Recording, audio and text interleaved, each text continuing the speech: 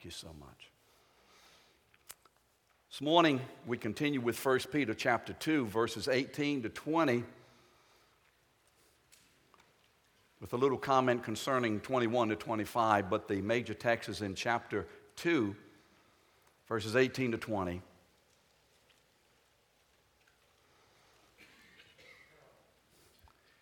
Of all the things that God calls us, equips us for in Christ as saved men and women and boys and girls, of all the things in our faith, I think possibly, if not the most difficult, at least at the top, is this whole issue of submission. Now let's be honest. At least let's be honest in church. Can we pretend to be honest today? How many of you really find it just easy as pie and totally joyful and always a pleasure to submit to others? Any hands in here? I mean, really, it's a difficulty. It's distasteful. I mean, quite frankly, we don't like it. How many of you agree? We don't like submitting. I mean, really, come on. We don't like submitting. You see, you didn't raise your hands. I'm not going to raise my hand. I don't care what that man says. You see, how many of you don't like submitting? Oh, wow, look at this. You see, brother, this is only about 10% of the hands went up. We got 90% of people in here who don't like submitting. We don't like it. Because you see, it is so contrary to the grain of our natural person. And it is so contrary to this whole philosophy, for which we thank God in our country. But in a spiritual context, this philosophy that we are all created in a way that we don't have to listen to somebody, that we can be our own people. Submission is a very difficult question, consideration, activity in our lives. Peter has been writing to the scattered church. And if you remember in chapter 2, verse 9, after Peter has explained about their great salvation, what God has done in chapter 1, he moves into chapter 2.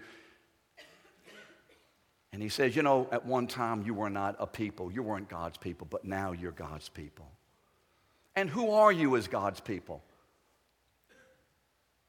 You're a royal priesthood.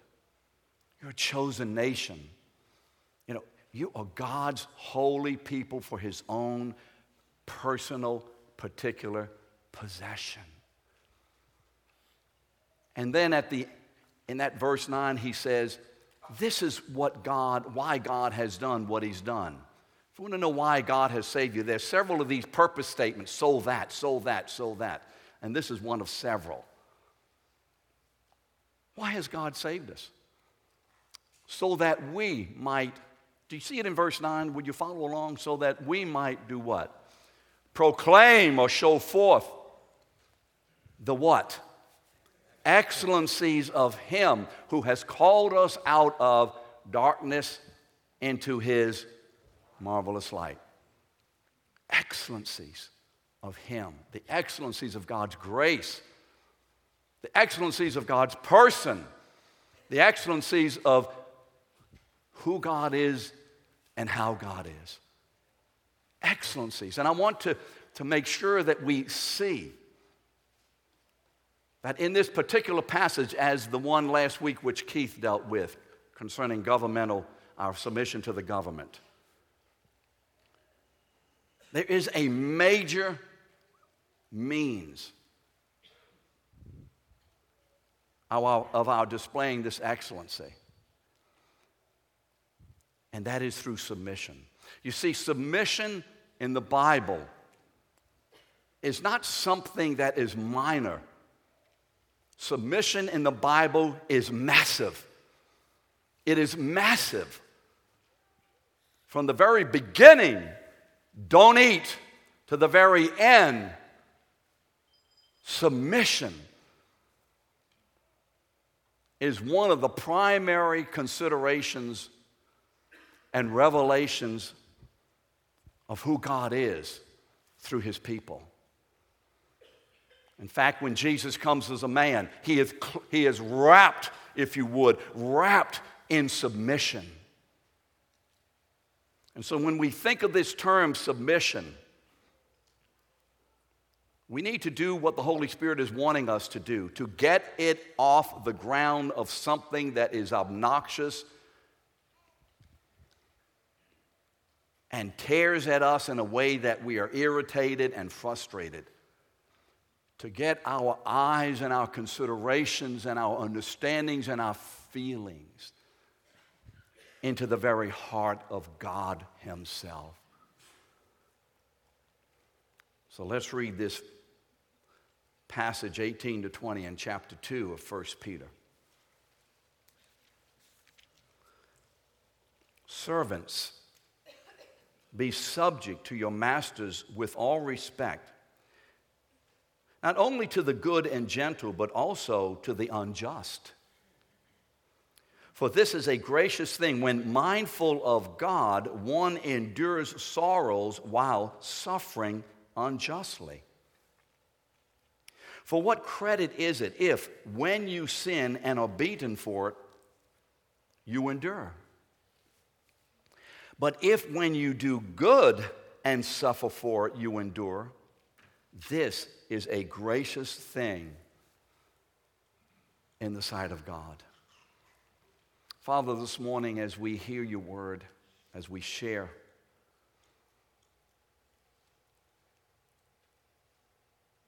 Father, by the power and presence of your Spirit, touch our hearts and our minds. Father, touch our attitudes. Minister to us. Father, show us the glory, the beauty, the power of what godly submission is. Father, so that when we leave today and we encounter authorities in our lives, Father, we will embrace with the kind of joy that Jesus did, the opportunity that in our submission, we are declaring the excellencies of him who has called us out of the darkness into the light of his marvelous grace. Father, minister this morning by your Spirit. We ask this confidently because this is what you said you want to do and you will do. In Jesus' name, amen. This morning, I want to go through these 3 verses and just kind of look at the issue of submission from just various aspects. Look at the facets of submission that I believe are in these verses. So first of all, submission is God's request to us. What does he say? Servants, submit. Did you see that the Apostle Peter didn't say, could you submit or would you submit if you're having a good day? What is the word submit? It is a command. So the first thing we learn with the issue of submission, that this is God's command to each one of us who are called by his name. Servants, be subject or be submissive to your masters with all respect, not only to the good and gentle, but also to the unjust. Now, your Bible may say servants, your Bible may say slaves. Now, when Peter is addressing these people, what is he doing is accentuating by addressing slaves, which, as you know, Rome had slaves. And by addressing slaves and telling slaves to submit, what we believe Peter is doing is accentuating the necessity of our submission to authority as God's means of declaring the excellencies of his grace. Now you may wonder, and Keith addressed this again last week, when I read the New Testament, I don't find anything in the New Testament that condemns slavery? Well, if you look at the Bible, and especially the Old Testament, you know that the God who created mankind in his own image condemns slavery. If you know anything about the Old Testament, you know that. But you see, God has something greater than our natural condition in his mind. And this is so important for us. We have our natural condition in our mind preeminently too often. But God has something more permanent, more lasting, more glorious than our natural condition. Is he concerned about our natural condition? Yes. But it's not primary. It's our spiritual or relational condition to him that motivates and moves God. Listen to this quote from Thomas Schreiner concerning this issue of slavery. Modern people often ask why the New Testament writers did not criticize the institution of slavery or advocate its overthrow. And you may be thinking that this morning. You may have thought it from time to time in the past. The latter was completely unrealistic for the fledgling New Testament church in the Roman Empire. Why was there not criticism of the practice? Again, we must remember that New Testament documents addresses readers in the situation in which they live. The New Testament writers did not believe that overhauling social structures would transform their culture. Their concern was the relationship of individuals to God. And they focused on the sin and rebellion of individuals against their Creator. New Testament writers therefore concentrated instead on the godly response of believers to mistreatment. It is crucial to note that the New Testament nowhere commends slavery as a social structure. So what is the Holy Spirit dealing with? You see, if he were to begin to deal with the institution and the activity of slavery, that takes the emphasis and that takes the purpose of God to a place that we are not going to be able to walk in it in a way because we're not going to hear what God wants us to know. God is interested in our transformation. And so he addresses these people where they are, and wherever they are, he says this: in whatever circumstance you find yourself, submit to those who have authority over you. Now, this is difficult. This is difficult. You see, although addressed to slaves, what we'll do this morning, since any slaves in here? I didn't say, do you feel like a slave? Any slaves in here? Is there anyone owned by another person? And so what we'll do this morning, we'll use the word masters as a euphemism maybe for the boss. Now, do any of us work for somebody or under someone's authority? Anybody at all? Anybody at all? Okay. So it basically covers most of us, probably all of us at one time or another. So we'll talk about the boss. How are we to relate to our boss? Now, you think of your boss, or you think of that boss that you had, or you think of the boss that you're afraid you're going to get.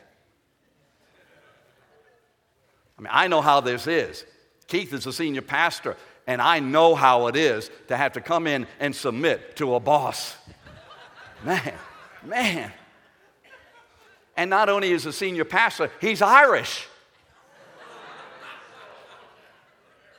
And then he doesn't even play sports well. And it's obvious that I am a preeminent sportsman. Man. So I know a lot about this suffering because of submission. The other guys on staff can tell you how much I am suffering.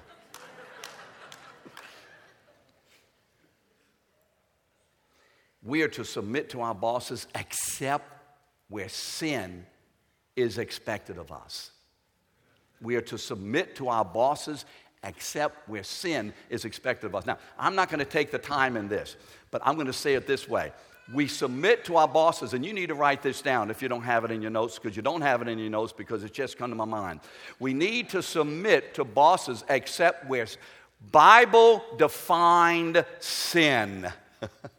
You see, there's a lot of sin out there that these bosses are doing, and I don't want to submit. But it's not Bible-defined sin. It's sin as I am defining it.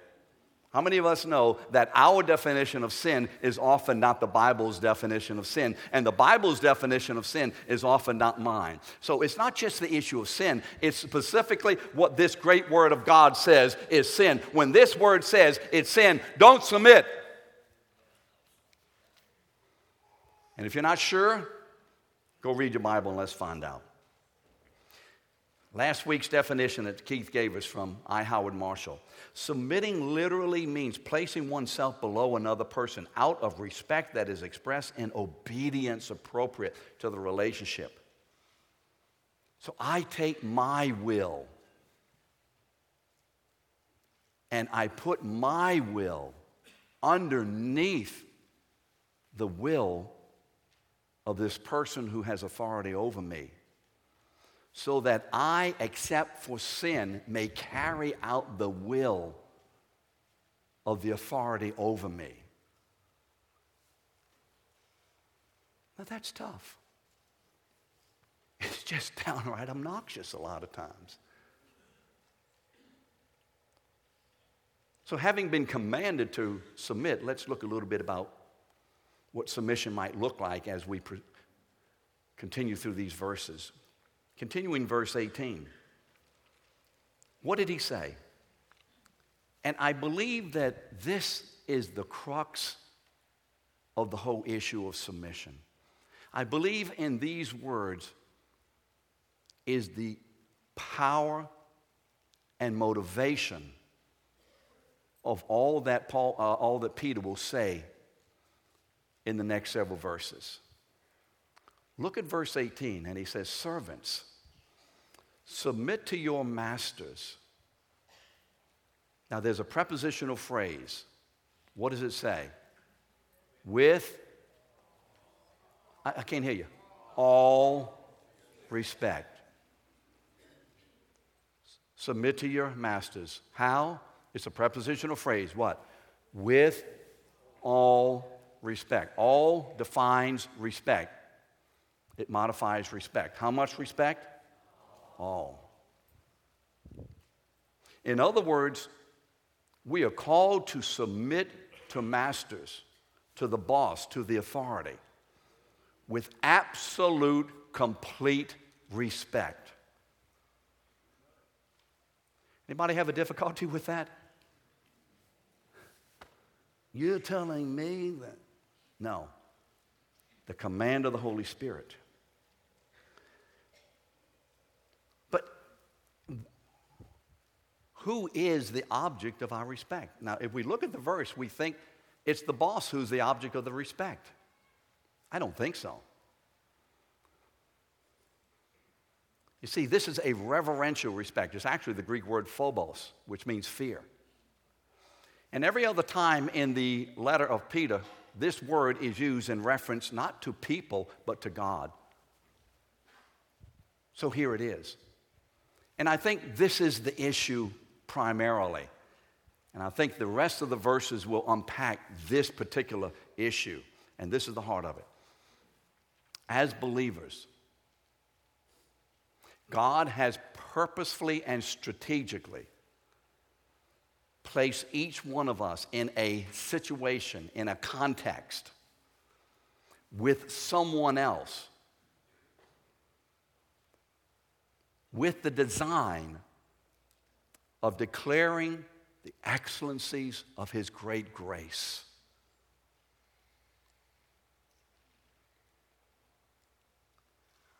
As we are called to declare the excellencies of His grace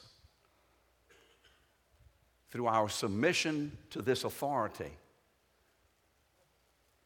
because in doing so we are honoring and revering and trusting and obeying the God who has saved us and who has placed us. The respect here isn't for Mr. Jones primarily. Notice I didn't say don't respect Mr. Jones. The basic fundamental issue of respect here is that I and you are called in our submission to a boss to do it because we respect God, because we respect Him for saving us, because we trust and respect Him for placing us in the place that He wants to place us for the maximum proclamation of the excellencies of His grace in any particular situation. You see, it's an issue really of having nothing really to do essentially with the boss. It's essentially to do with God. It's essentially about God. You are where you are because of God. And He's calling us to submit because of God. Because He's doing a great work in us. Even sometimes in a vile situation. You see, we are called to submit to our masters out of reverence and honor to God, who is our real master. And as Keith said, this is mind-blowing submission to the world. And especially to Satan, who was not submitted to God and who was thrown out of heaven. Why do we find it so difficult to submit? Because that rebellious nature is in our flesh, and God is rooting it out day by day through the power and the work of His Spirit as He is transforming us and conforming us to the only submitted man who has ever lived, Jesus Christ the Lord. That's what this is all about with respect.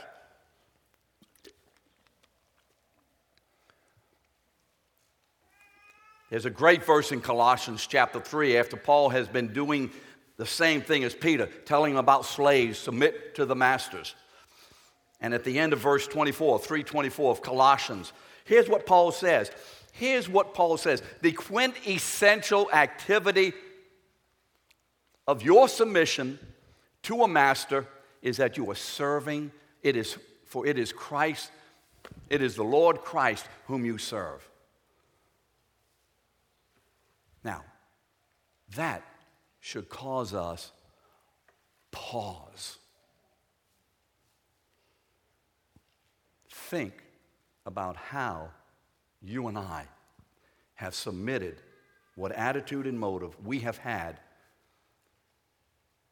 in the last week, month, or years as believers. The way we submit to a boss in the view and attitude and sight of God Himself is the way we are literally submitting to God Himself. Now that should bring some sober-mindedness to our submission. If you don't have motivation to submit because of that, you ain't going to submit, and you can't get motivation, because that is the heart of the motivation. We are doing this unto God Himself. Well, you see, let's continue with verse 18. I have a lovey-dovey, wonderful boss. I don't, but I'm just speaking euphemistically now. And so it's easy to submit to this man or woman because that person is just so gentle and kind and loving and all that. Oh, I love submitting, right? I love submitting. But look what he says in the verse. Whether the boss is what? What? Good or bad or unjust or harsh, depending on what translation you have. Now, wait a minute. You're telling me that if I have a boss who is harsh, unjust, crooked, dishonest, belittles, no morals, that I had to submit to this thing, except for sin, the Bible says what? Yes. You see, here's some questions. And I thank my wife for these, because I don't come up with these kinds of questions. She does. Well, no, she's better than I am at all this. Now think about where you are and what circumstance you've been in. Do we have to be submitted to a boss who gives us more work without more compensation? Are you working more and not getting paid for that? Is that just?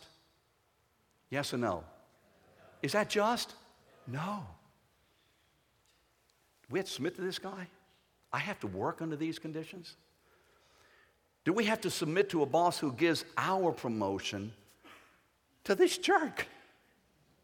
I mean, why is he in charge when I know that I'm the man to be in charge? I had to submit to that kind of a person who promoted Joe over me? Do we have to be submitted to a boss who is stingy when the business is doing well and they're making money and he's driving this big old luxury thing and I'm barely making it from week to week because he won't share a little more in my salary? Do I have to be submitted to a boss who speaks demeaningly to me and withholds praise from me? Hey, you! Go do that, go do that. I have to submit to this? Do I have to submit to a boss who is overly demanding and who treats me like a servant?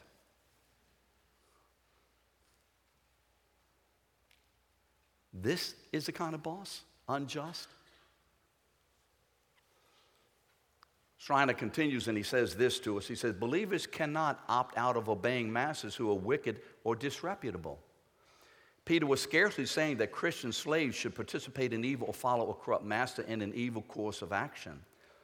His point was that slaves cannot exempt themselves from doing what a master says, even if the master is wicked. Why? Now, you don't have to raise your hands on this, but I dare say that there are many in here, if not today, in the past, and if not in the past and not today, tomorrow. So wait a day or two. You are going to have the opportunity of submitting to an unjust boss. Remember this. Who put you there? Why did he put you there? For the excellencies. And how are those excellencies to be displayed? For you, except for sin in each situation, to say to the boss, yes, sir, yes, ma'am. Why? Because I'm doing it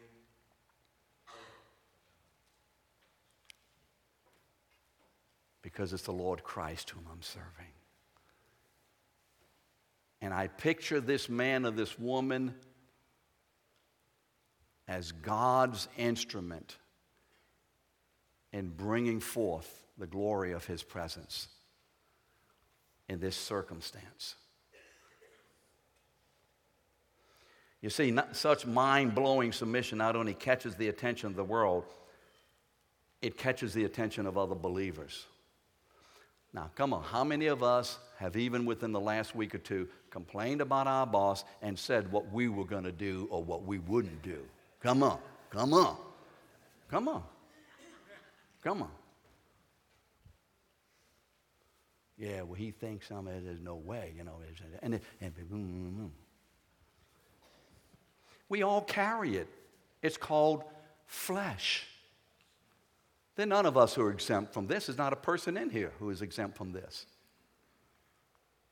This is, you see, a fundamentally difficult proposition for us.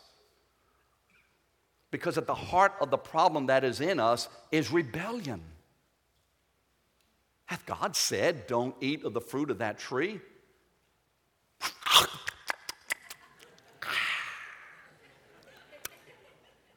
You see, God, not even God can tell me what to do. See, this is a major issue. Don't take this today as another sermon in a series. Don't you do that. Jesus came enveloped in submission. Everything about this great heavenly man, before the incarnation, during the incarnation, and after the incarnation, from eternity to eternity, everything about this great God of ours and Lord Jesus Christ, if it's about anything at all, it's about his submission to the Father. That's what God is bringing forth in my submission and in your submission. And that's what we are denying God when we are resisting submitting to a boss. Submission also is an experience. What is the experience of submission? Now, verse 19, for this is a gracious thing. What? Submitting to a boss, especially to a nut, right? Okay. For this, the submission to a nutty boss, an unjust slave driver, this is a gracious thing when, mindful of God, one endures sorrows while suffering unjustly. You see, such submission will cause us anguish on the inside. Have any of you ever experienced anguish as you had to submit to somebody who was unjust? Anybody in here ever, come on, anybody ever feel that feeling inside of me? Come on, man. That feeling inside of me. All of us have. You know that old feeling. Oh, we don't. Yes, sir. Yes, sir. Yeah. And we are just doing whatever. You know, we are writhing with anger and resentment and rebellion on the inside when, yes, I'll go do it. You're suffering.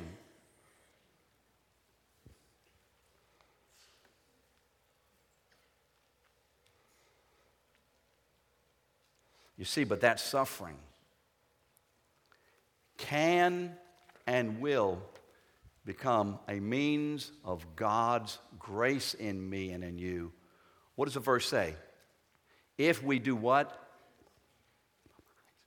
Keep our minds where? On God. Does it say that? Did I misread the verse? Mindful of God. If we are mindful of God. Remember what I said? With respect, now it's mindful of God. With respect, mindful of God. You see, God is the centerpiece of each of the verses.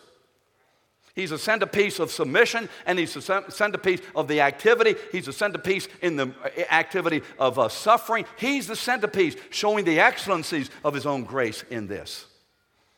It's God all over the place.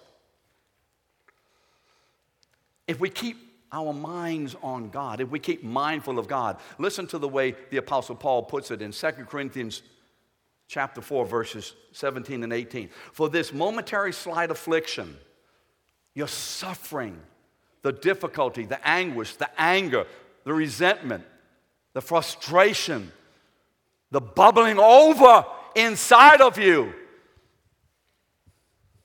because of the way you've been treated and the circumstances in which you work, you have to submit to this devil. So you may think he's a devil. So Paul says, first of all, it's a momentary, it's a slight affliction. It's a little bit of suffering. Is preparing for us, God is at work, mindful of God, an eternal weight of glory beyond all beyond all comparison. Why? How? As we look.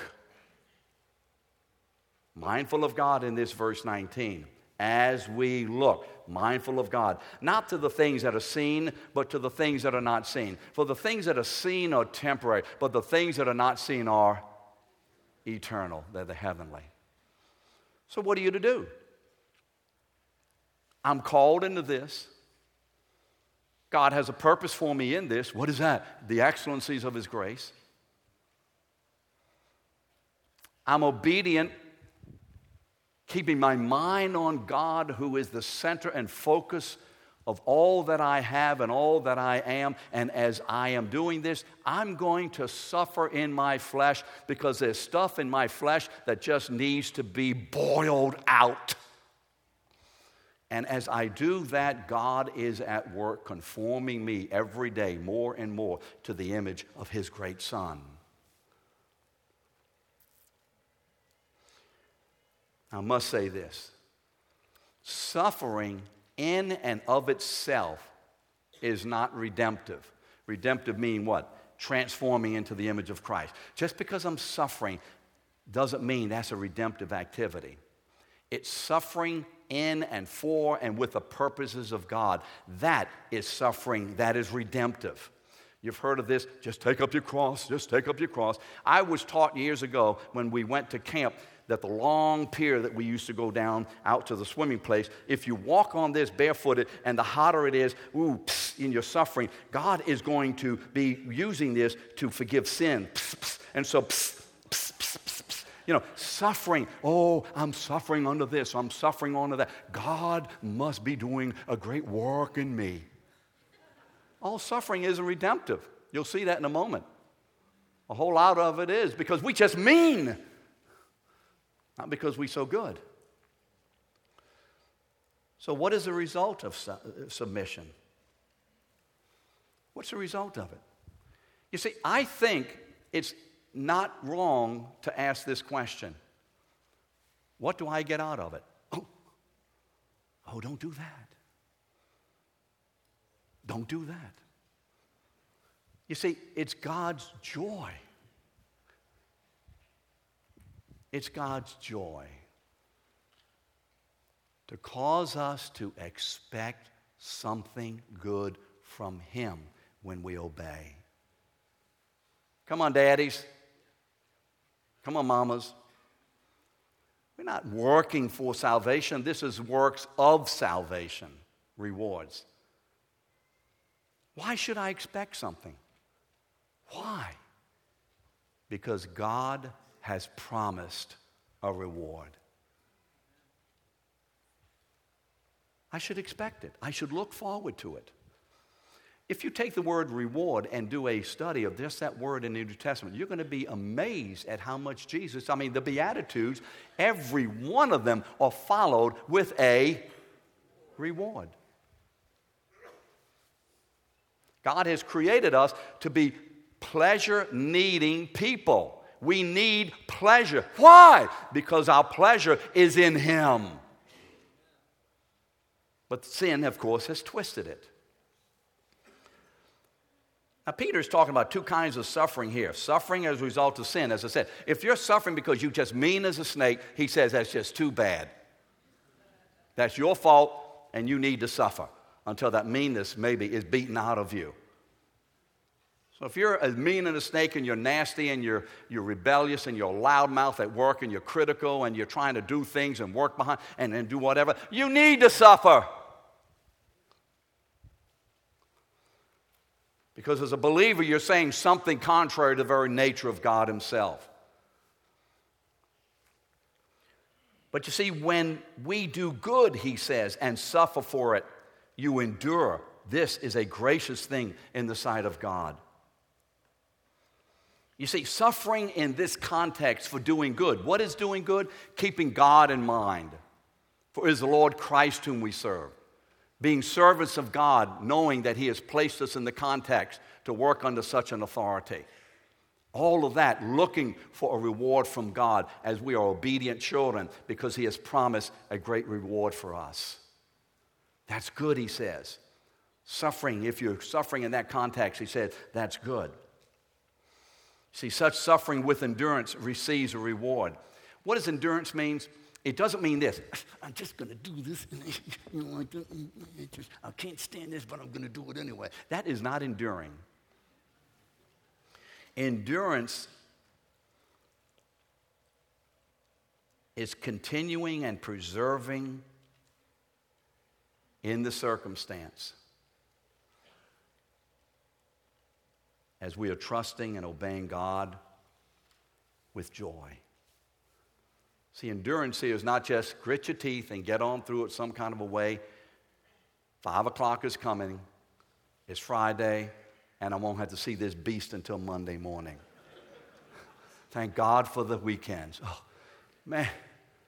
Endurance is persevering and continuing through it with the joy of knowing that God is not only in the midst, but God is bringing forth His excellencies to bear as a revelation in my life and in this circumstance of my submission. You see, the reward is not connected with the activity of suffering, but to the attitude of suffering. I mean, you're not going to get a reward just because you suffer a lot. But if you suffer as a believer with respect to God, enduring it with joy, God is well pleased. It said it's a gracious thing. I mean, who suffered more under the hands of cruel and unjust authorities than the Lord Jesus himself? Who suffered more? Do you think that your suffering or my suffering even begins to touch his? Anybody in here would think, yeah, but Jesus didn't work for my boss. Well, that's how we think. And because we think that way, that's why we complain. The problem is, yeah, Jesus, sure, but he doesn't know my circumstance. Isn't that much of the heart of what we're doing? Isn't it? I mean, am I incorrect in here or isn't it? Yes. And what does the Bible tell us in Hebrews? How did Jesus endure? Oh, for the joy that was set before him, he did what? He endured the cross. He didn't just, okay, I'm going to go. He said, I embrace it with joy. Why? Because it is my Father's single only means of birthing his family and bringing them home. And he says, because my Father will use this to save his children, Jesus says, yes. Submission. Yes. What is my submission or our submission to an earthly master compared to this? What is it? In fact, Hebrews goes on to say, you haven't shed any blood yet, have you? You've been shedding blood? Well, maybe you've been yelling and screaming so much that blood is coming out of your mouth, but that's not because you're suffering. You haven't shed blood yet. But what is our reward? Our reward is a whole lot of different things, I think, in heaven, but here is the real nature of our reward. It's God's praise. You know, at every child, if we have a child who is being raised correctly, and even if he isn't or she isn't, every child's heart, it may not sound like this and seem like this, and at various times of their development, maybe they're too young for this, but as they grow, their heart is this. They want to please mommy and daddy. They want to please us. They want to please us. Some of the difficulty in our lives is that when they do things that we don't like or disapprove of or whatever, we show them a side of us that isn't pleasing, and then we don't show them a pleasing side later. What is the reward? There's no greater reward than this, the praise of God. Listen to this verse in 1 Corinthians chapter 4, verse 5. Paul's talking about standing before the Lord in judgment. Now, how many of us know that that is a sober thought, that every one of us will stand before Jesus Christ, the Lord of glory, and be judged one at a time? That is a sobering thought. Everyone in this room will stand in judgment before God Almighty himself. Every one of us. And that should be a sobering thought. Even if there's no other thought, that should cause you to say, I'm going to pray that God and I will together work on this attitude of mine, and I'm going to be a submitted servant in a godly way. Why? Because you're going to stand before the judge of the world. And so he's talking about this, and he says, the Lord will bring to light on that day the things hidden in darkness. You think you're getting away with something today, don't you? There's coming a day when the spotlight of God's knowledge will shine brightly on it and reveal every aspect of everything that we have ever said, done, or wanted to do, or whatever. The things, light will bring to light, will bring to light the things now hidden in darkness, and will disclose the purposes of the heart. Why? Why? Then, as a result of the great judgment of God for us believers, God is going to do that. He's going to deal with the final issues that are in us, and then we will, each one of us will receive his commendation or praise from God. What is the purpose of the judgment? The purpose of the judgment is not to catch us in anything or to punish us for anything. It's finally to deal with any residue or whatever it might be in my life so that God can finally totally clean me of any and all practices whatsoever, having already been forgiven, so that I may be enveloped in the arms of his grace to receive his praise. That's what the judgment is all about. This is the reward of God's people. Jesus said at the end of the Beatitudes, "Blessed are you when others revile you and persecute you and utter all kinds of evil against you falsely on my account. Rejoice and be glad, for so persecuted they the prophets who were before you." He says, rejoice. Do I believe that God is rejoicing over my submission to a master with respect? Do you believe God's rejoicing over that this morning? Do we believe he is? Then let's not take away his joy by doing it differently. Let's not steal, if you would, steal his joy. You understand what I mean?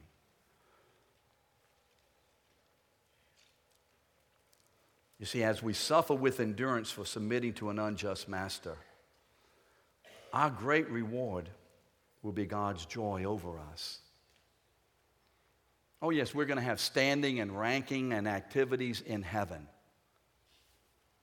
But the foundation and the atmosphere of it all will be the pleasing and praise of a God who said, in the thick of things, in the worst thing that you experienced,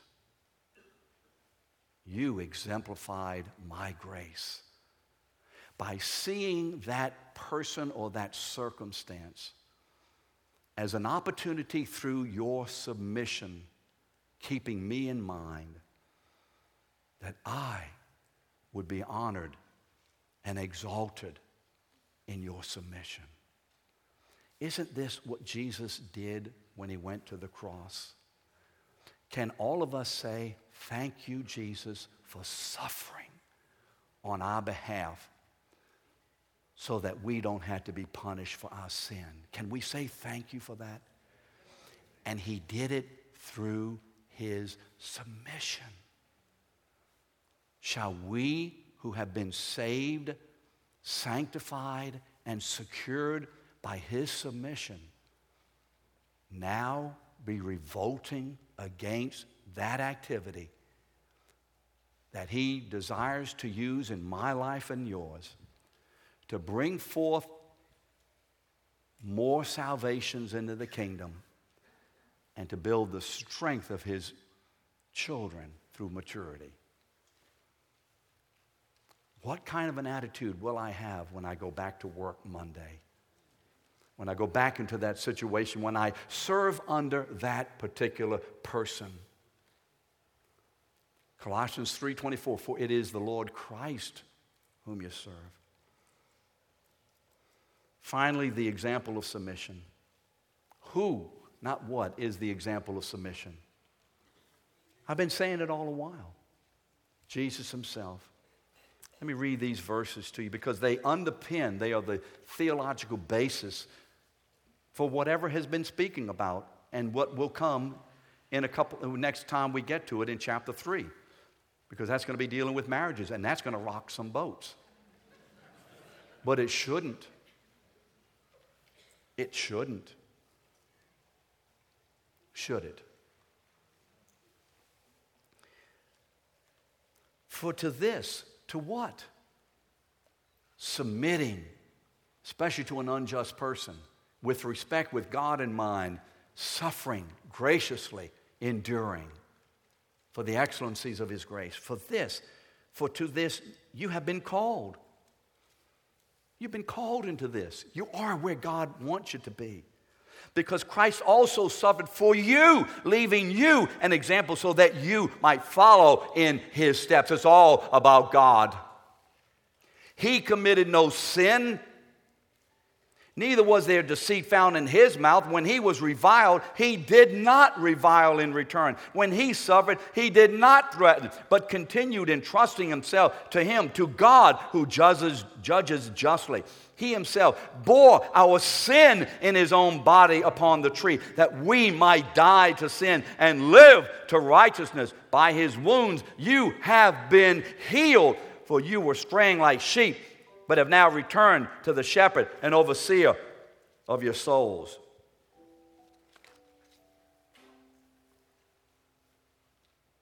Submission was the entire context of the coming of the Son of God. Philippians 2, verse 5 through 11.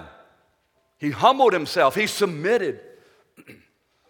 It is the very atmosphere in God himself as the three persons of God, Father, Son, and Holy Spirit, function within the context of submission, where the Son submits to the leadership of the Father. The Holy Spirit is also submitted to the leadership of the Father and the Son. You see, submission is one of the most powerful, mind-blowing revelations of who God is in himself. Why am I called to submit this way? Because this is God. He's showing the world who he really is. The humility of the Son of God. Allowing submission, being worked out in obedience. What was the result? Verse 9, Philippians 2, wherefore also God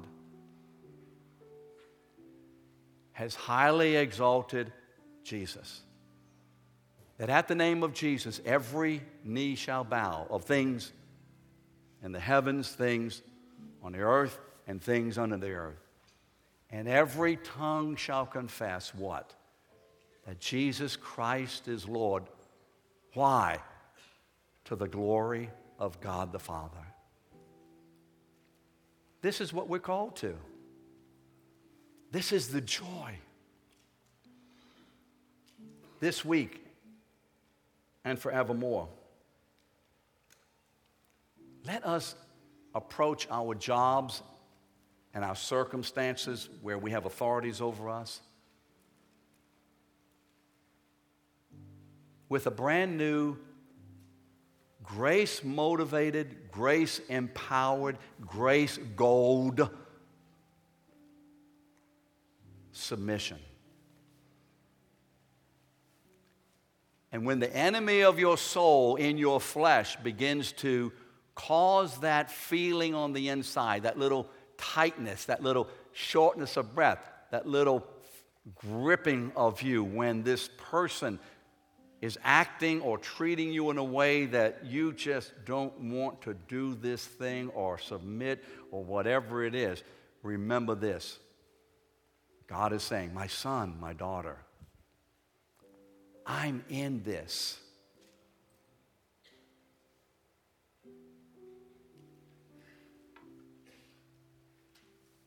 And it is my joy as you submit as unto the Lord. You see, the Holy Spirit wants to wash us. He's already forgiven, but he wants to wash us of the practice of rebellion in us.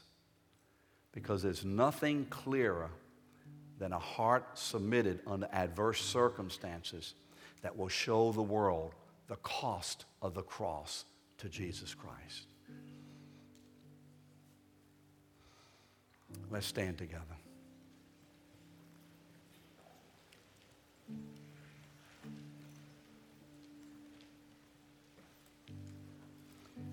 I'll close with this statement and this question for us, and then I'll pray. I want you to answer this in your own heart. Was Jesus' submission under the worst and most adverse circumstances Was his submission and suffering worth it for us? Was it worth it or not, church? Yes. Yes. Yes. Then as we sing, let's remember this. Is my submission worth it to God? Is it? Yes.